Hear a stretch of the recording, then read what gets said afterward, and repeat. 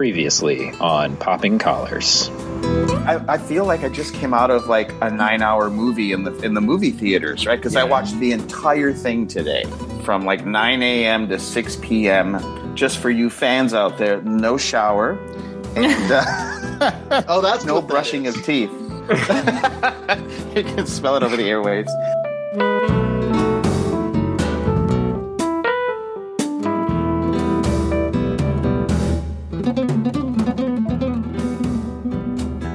Welcome to Popping Collars, podcast that lives in the space between meaning and culture. My name is Greg Knight. This is our 75th episode, which means that it's time for our traditional end of the season recap show. Betsy, Liz, Ricardo, and I thank you so much for joining us in these conversations. Also, we want to extend a special thanks to the 27 guests who joined us over the course of the last year, talking about maybe the widest variety of topics we've ever explored over the course of our first 3 seasons. So sit back as we go in the Wayback Machine to take a listen to some of the highlights of Popping Collars Season 3.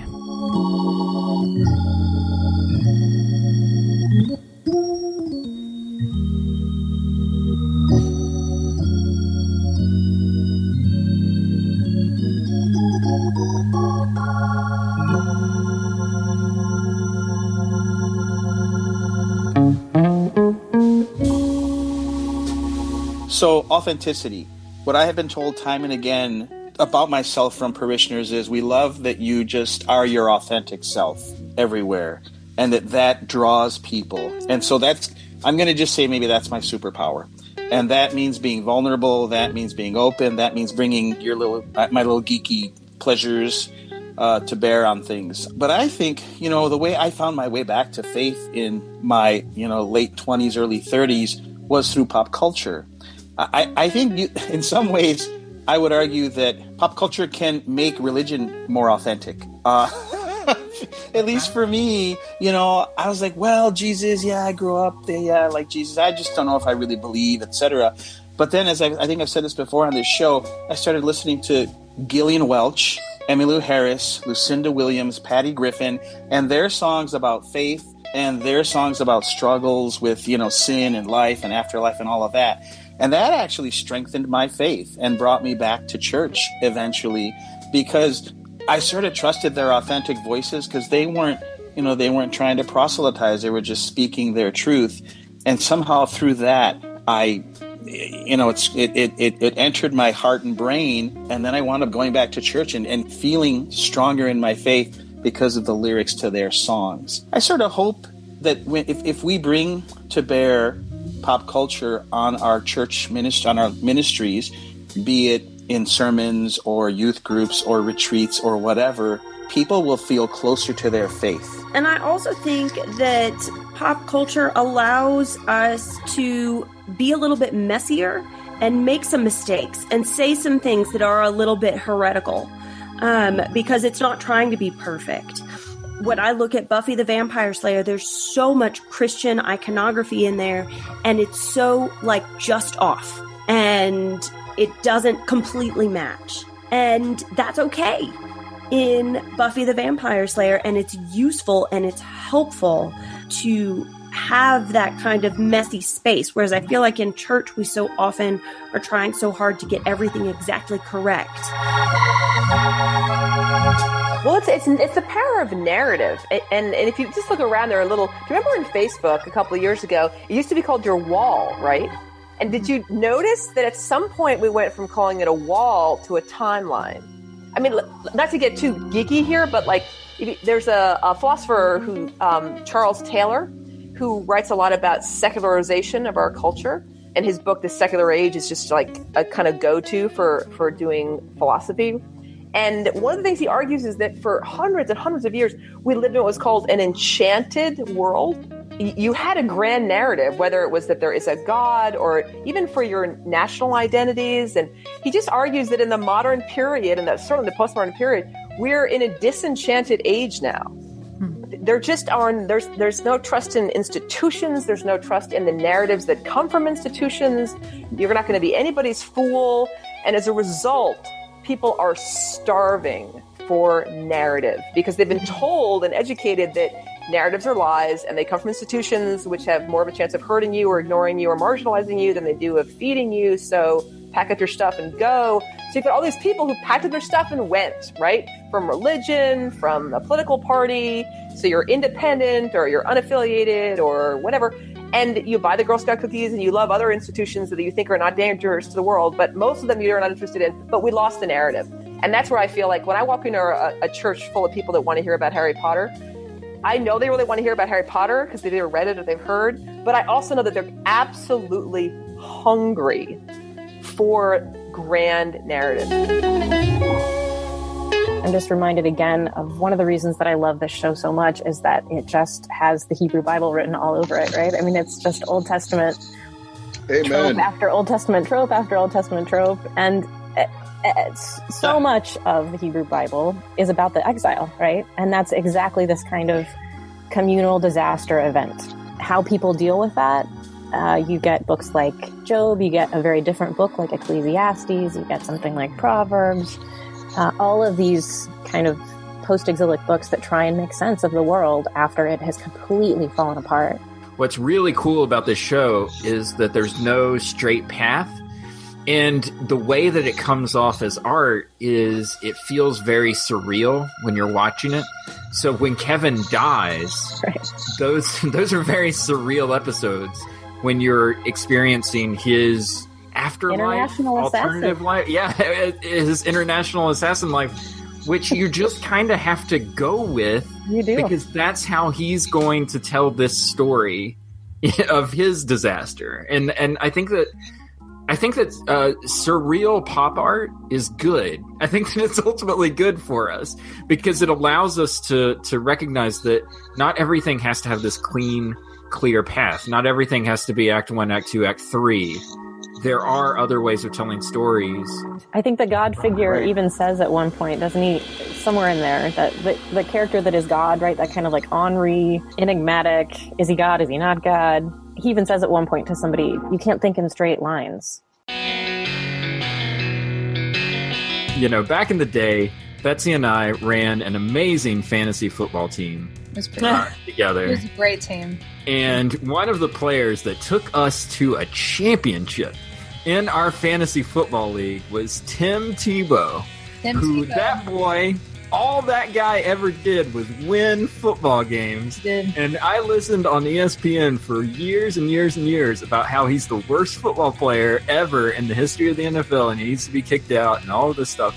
And eventually that became true because people said it over and over again. Mm-hmm. Didn't matter what the data showed. It didn't matter the fact that Betsy and I were holding fantasy football championships, riding on the back of Tim Tebow to win it.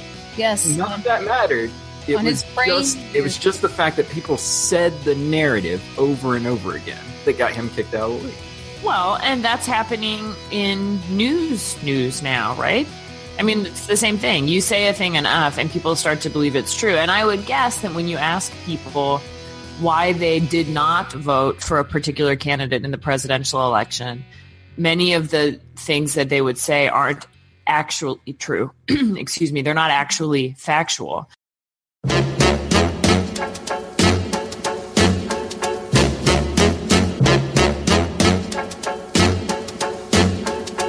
And I'm thinking of, on a darker note, Charlottesville a couple of weeks ago. We maybe weren't all gathered around televisions at the same time watching it, but we were all concerned and thinking and sort of receiving information about that at the same time, just in different ways. But anyway, it just made me think, Greg, those major events that you described both had to do with race and how that was a cultural conversation that was happening sort of across the country at that time. And I think sort of thinking that we were making strides and thinking that things were changing, or at least that the sort of sin of racism was being exposed in a big way, like through Rodney King. And now here we are a long time later, and we have not gotten that far. I want to raise my hand and say, at the time, I was entirely oblivious of the racial element of the LA riots and the O.J. Simpson trial. Really? Which is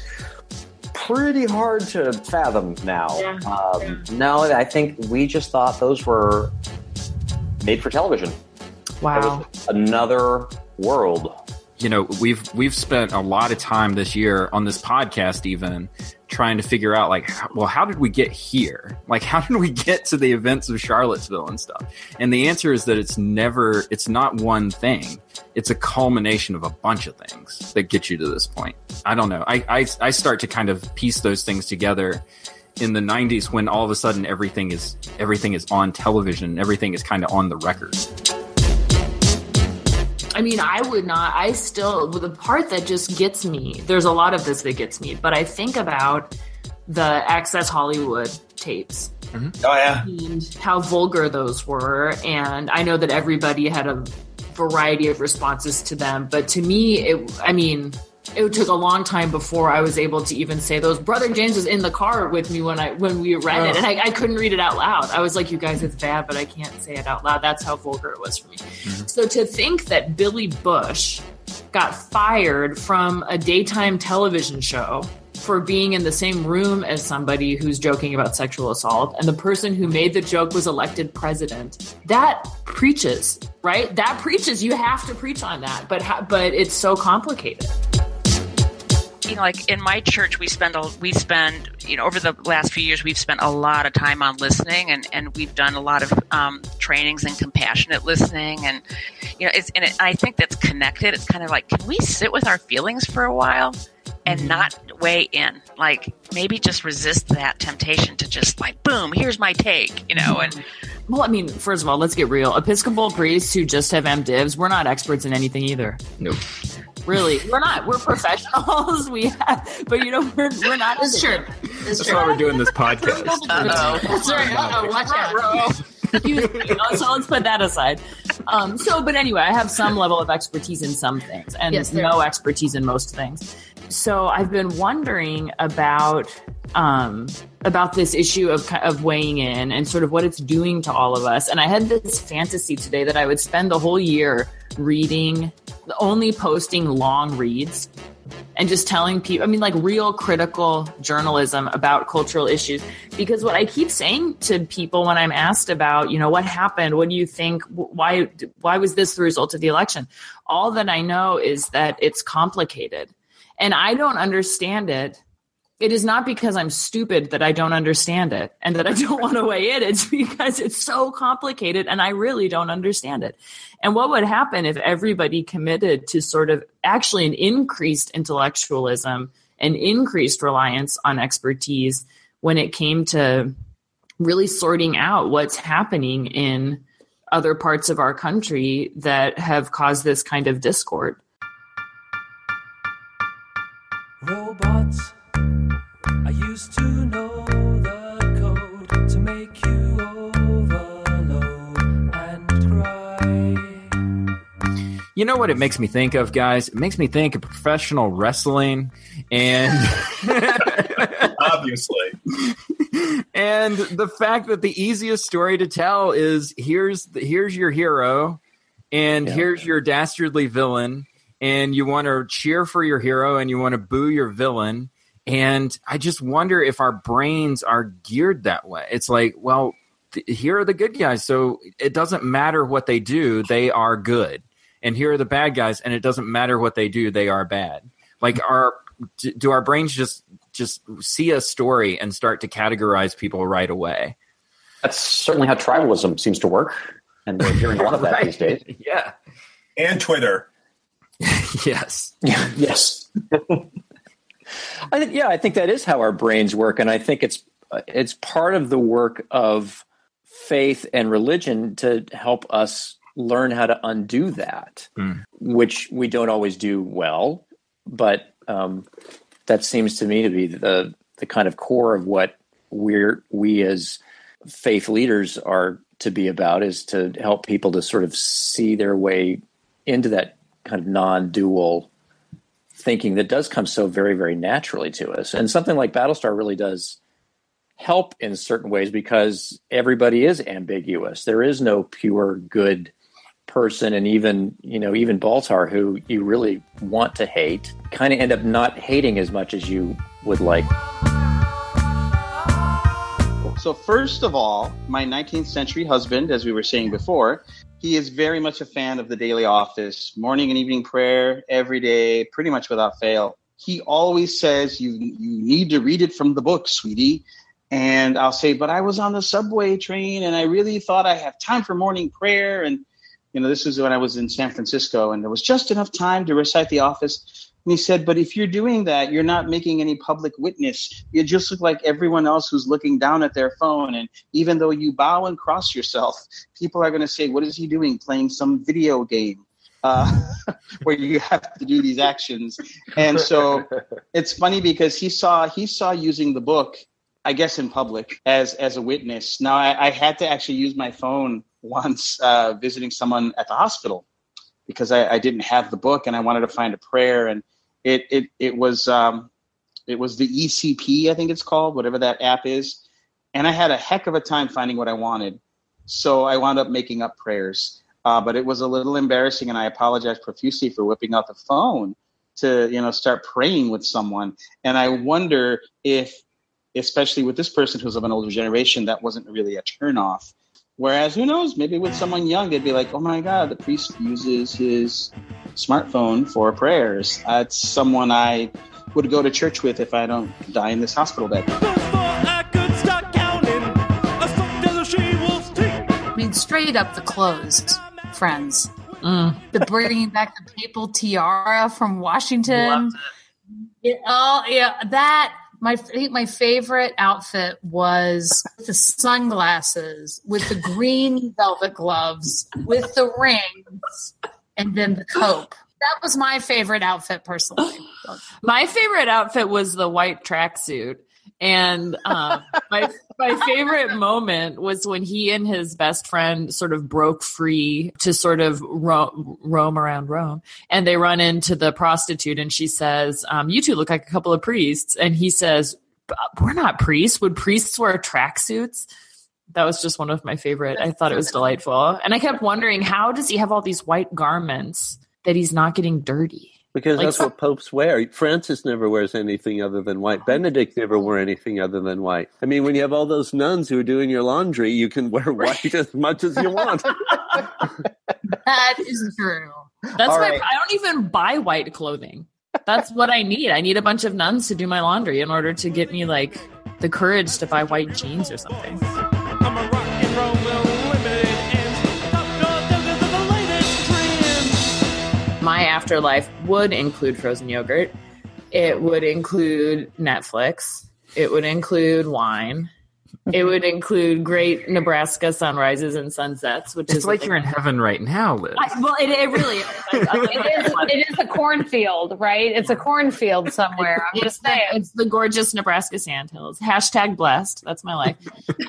But honestly, last week, Sarah and I both had this experience. We had our annual clergy retreat at a retreat center in Schuyler, Nebraska, which is in the midst of cornfields. And we did like an old-fashioned hymn sing around the piano in the chapel one night. And it was really an image, like it was a feeling of what some aspect of heaven must feel like. This people really raising their voices in song in a joyful way, bad singers and good singers both, like everyone kind of blending together. It wasn't intended to be worship. It was just intended to be kind of a fun activity. And it was really, really glorious.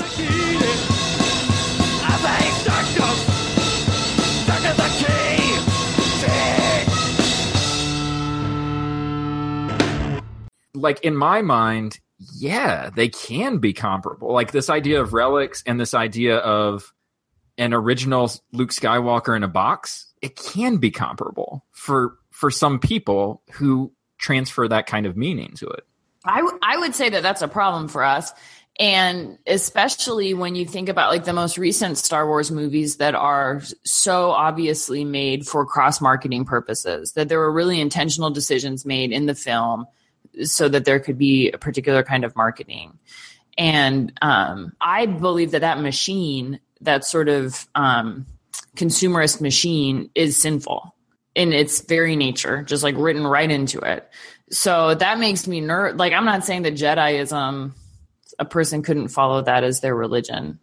I suppose they could, but that makes me really nervous that that sort of capitalistic system it could become that spiritually magnetic. Because you're talking about experiential objects, right? And an action figure can be experiential. Then there's a whole world of collecting that's around props and things that have originally been on movie sets, right? Right, So like the dress that someone wore. Right, or like, this is my brick from, the Berlin Wall, or this was my, these are the things, these are the stones where Jesus walked, that experiencing and touching something that somebody else, an actor or something that's really important to you, experience. Then there's a whole other level, and as opposed to this is my one Luke Skywalker doll of thousands of them. This is the prop that this happened on, and that human experience, we're drawn to that, things that have touched things that we love dearly. So when I was little, not little, but I was like 12 or 13, and I was reading a lot of the Stephen King books, like, The Stand, and, Salem's Lot, and It. And my mother, who didn't speak English, could tell from the book covers that they were horror, they were horror books. And she would say, "Well, why are you reading that? You should be reading the Bible." I remember just being in a particularly sassy mood one day and being like, "Bible's not fun. This is more fun." And so I had to kind of sneak it sometimes and do it in my room or whatever. And but I remember thinking, I did say that, and there's some truth to that. The Bible does have its moments, but but it doesn't compare with people under a dome suffocating, I guess. I don't know. But so that's one thing. It's just a memory. So that I kind of want to line, like, where do Christian Scientists fall, or are they not even in the discussion? And does Scientology fit in at all? And are there forms of, we're talking about forms of Christianity. Yeah. But at what point does it become, if there's a cult of personality rather than a cult of Jesus? Yeah. That's direct. What's the answer? What's the answer? You know what I'm asking, right? Yeah, no, I know what you're asking. I mean, let's say we want our kids to be part of our own religion. We don't want them going off and joining some weird group. Okay, so maybe one boundary is that youth are to a large degree doing the same thing that the parents do. And I can say that, because it makes us all happy, but we all have been youth, and we know that, youth tend to really enjoy very intense forms of religion. And sometimes they join Bible study groups that get very intense. A boundary would be if it's starting to prepare for the end of the world. That's probably a bad sign. I could say that, but on the other hand, you guys know the New Testament. I mean, that whole thing is like, it's oriented towards the end of the world. Coming, yeah. So it's coming. There's one line from the first movie. Vin Diesel has it, and he says he's talking with Paul Walker, and he says, I live my life a quarter mile at a time, talking about street racing. And he says, for the 10 seconds or less that I'm racing, I feel free. And I thought, that explains a lot about car culture that I never understood, because I was never a gearhead. So I didn't get why people would put so much money into things that were very temporary. Like, a car isn't going to last you very long. Like, you're going to get a certain amount of mileage out of it, and then it's going to fail, and then you'll have to buy a new car. And people would put in thousands and thousands of dollars into these racing cars to soup them up and make them something. And it's because so much of the lives that were sort of on the screen in this movie were just temporary lives. I mean, there was no sense that these people would ever sort of grow up or grow in any way. Like, this was their life, and their life was lived in the span of 10 seconds from one end of the street until they got to the other end of the street. about 70% of the time, I begin a sermon with something humorous or that I think will make people laugh because actually it puts me at ease. I have this theory that if you want people to hear something in a sermon, you kind of loosen them up a little. Like the joke I had with the former rector is I rub their belly and then I stick the knife in. And so... Yikes. I know. Oh my Sorry. Lord. People are getting janked over in the long. Not going to church. Well, they keep coming back. They do. They love it. They can't get enough. They love that belly rub. Must be good. So I start with a joke, right? I start with a joke, or I start with and then often it's at my own expense because those are actually the easiest ones because I'm so freaking mortal human. But then I say something serious, and often it catches people by surprise. And because they're at this level of ha ha ha, and I'll say, it's like you got to do this or your life is at stake. They're like, and then I think it reaches them in a way they might not let it. I wrote down this note while watching the final episode. I wrote, suffering is the key to experience. Yeah. Suffering is the key to freedom. That idea of, well, let's burn up in this tent together so we can go, I need to be shot and killed so that I can then get to this next place of freedom. That suffering, I think, not only for the human beings in the story, but for the hosts, that there's an element of suffering as a door to freedom. I got really nervous about that part. I was like, okay, we have to treat that idea really carefully, right? Not just in Westworld, but like in general. In life in general. And I think about in your world, that people have all kinds of narratives around suffering and the odyssey of how I've ended up in this place. For what purpose. Right. But we also do know resilience theory does tell us that people are stronger when they've had to overcome something. Mm-hmm. But that's not necessarily the same thing as we all have to suffer so that we can be really human. I was in my poking around and reading and researching for this. The Atlantic has loved writing about the show. They've done some really good pieces. They do a great piece on guilt about the show. And they talked a lot about the idea of complicity in this world. That there's this element of like when June's being fired from her job and everyone's being fired and the guy's just standing there going, everyone made me do it. I can't do anything about it. I'm sorry. Yeah, and that they reference along the way in the flashbacks as the world is deteriorating. We should have done something when this happened. We should have done something when this happened. We should have run when this happened. And then that very disturbing element of the salvaging where all the handmaids kill that guy who raped the handmaid. Evidently, that's what they were told, right? So it just that element of when we pray in the church, the evil we have done and the evil done on our behalf, like they're really dragging you in to be complicit in the slow takedown of, as Ben said, all that you know and love. And I find that to be the thing that hits me most pointedly as somebody living today and thinking about my life today. It was right at water level. I remember that. I don't know what the choice was about. I do know that it gave me a sense of, it was like, it could go either way. He could fall under the water or he could float. And what to me was key in that scene was Juan saying to him a couple of times, he's like, don't worry, I've got you. Nothing is going to happen to you. Trust me, and just kind of let go and let yourself float. That to me was kind of the key thing about that scene.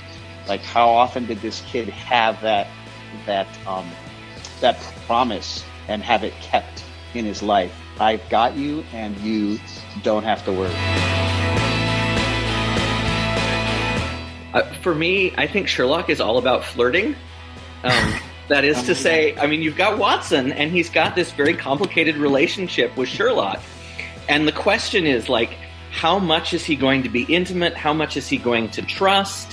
When he knows he gets all of these benefits, there's the danger, there's the excitement, there's more control over your world. There's fame.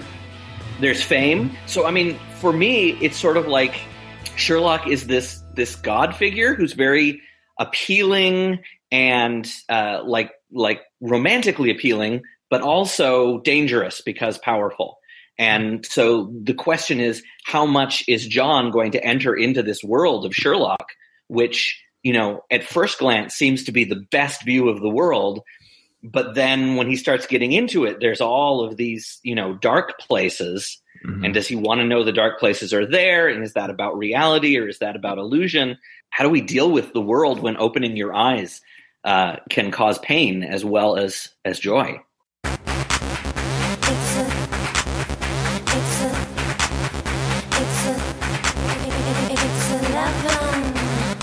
Family was less of a thing for me in Stranger Things 2 than the word home. That okay.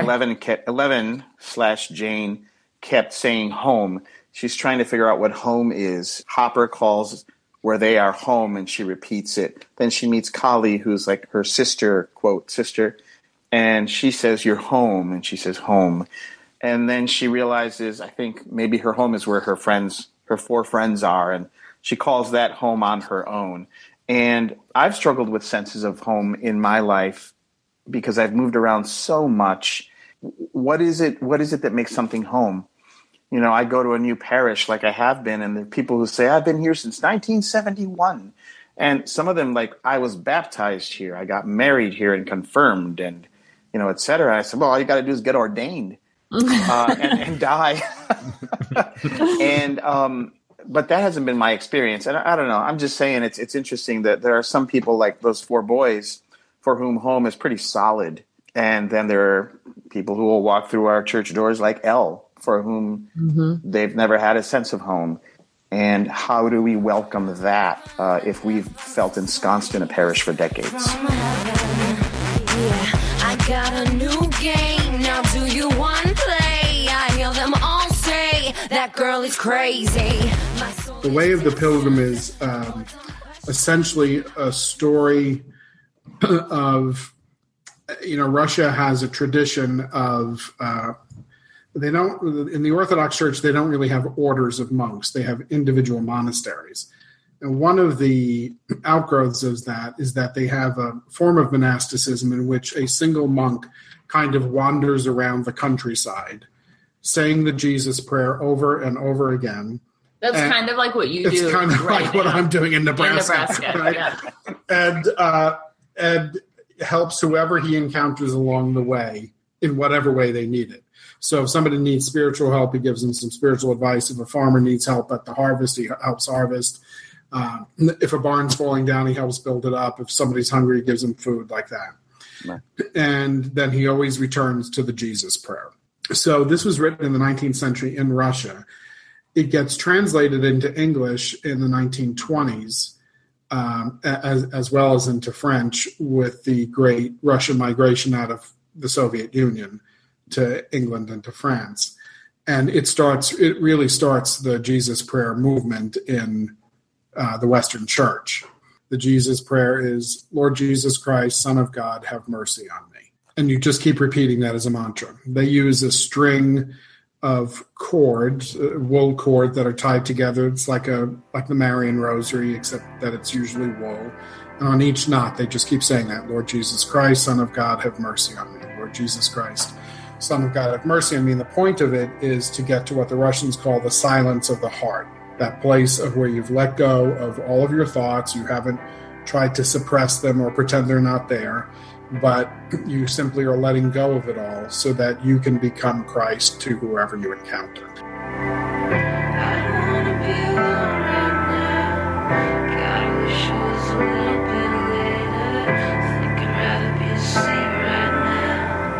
For those who are listening, the communion is frequently talked about as being broken apart into 3 segments. You have the first stretch is physical, as your body's being acclimated to this new way of life for the next month or so. The middle third, or the second portion is considered more mental, and then you have the third. The last part is spiritual. You're really looking at who you are from a heart standpoint. And for me, the mental and the spiritual kind of overlapped a bit in the Meseta, where there was this stretching of my soul that really kind of ripped apart who I was and opened up a lens that looked at who I was versus who I wanted to be. I had left at home a job that was waiting for me, a very stressful environment that really had consumed me. I should say I had allowed it to consume me. And my family had suffered pretty remarkably. I had been very neglectful, very dismissive, very distant.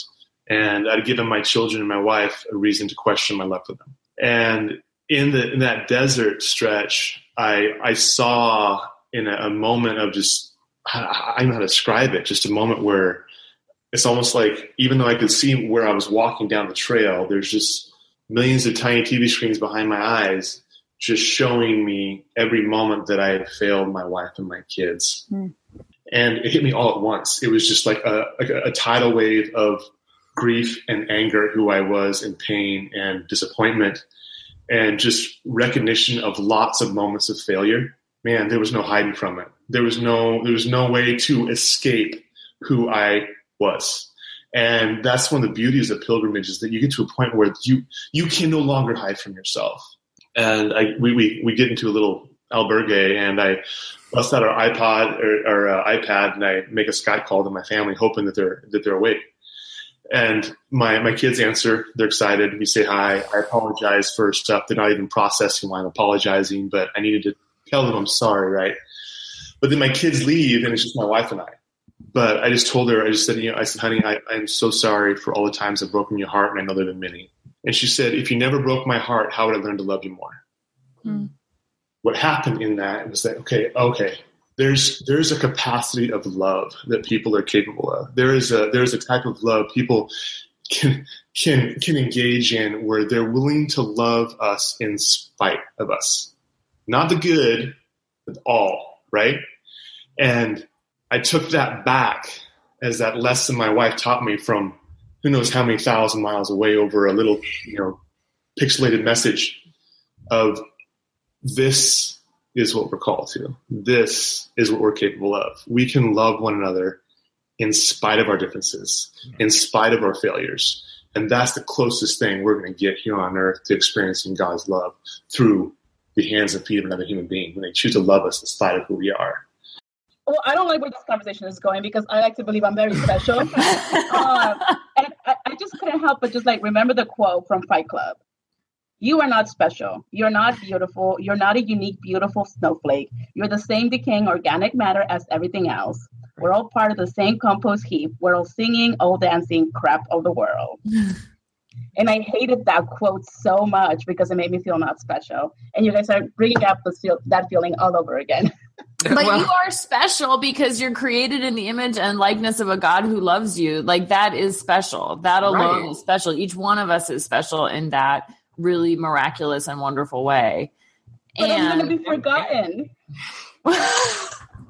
And you will be forgotten. I mean, I think that's the beauty of what we do, right? As sort of religious people, as people who, I always like to say, we're called to be lovers of people. And when we do that, I think that we have to recognize that two things are very true. You are created in the image of God, and you will be forgotten. Those two things are true. And it's okay. It's okay for those things to be true. Just you're created, you are the same crap that the rest of the world is made of, but you're also, as a carbon-based life form, you're the same thing that stars are made of too. These things are both true. Well, so just really quickly, now that for the future, you guys, in case I die, what I want on my tombstone is, I am made as the same organic form of the stars, or whatever Greg said. I like that. I want that on my tombstone, guys. 2, then 3, said so randomly, just a fantasy, on repeat you see. Oh, yeah, don't you need so desperately, need a family to keep. Oh, a lonely boy, searching for a home. 3 generations patients, oh, where can they be? This has been Popping Collars for this season. We're going to be taking a few months off to relax, recharge the batteries, and more importantly, figure out some great topics when we return for season 4. In the meantime, remember, you can find us on our website, poppingcollarspodcast.com. We're also on Facebook at facebook.com/poppingcollars. And you can find us on Twitter at poppingcollars. Our podcast is featured on all of the apps where you typically find your podcasts, SoundCloud, Stitcher, Apple Podcasts, etc. We're also featured on episcopalcafe.com as part of their podcasting network, where our partners at Priest Pulse, Two Feminists Annotate the Bible, and From All Points will see you through the next few months while we're sipping margaritas by the pool.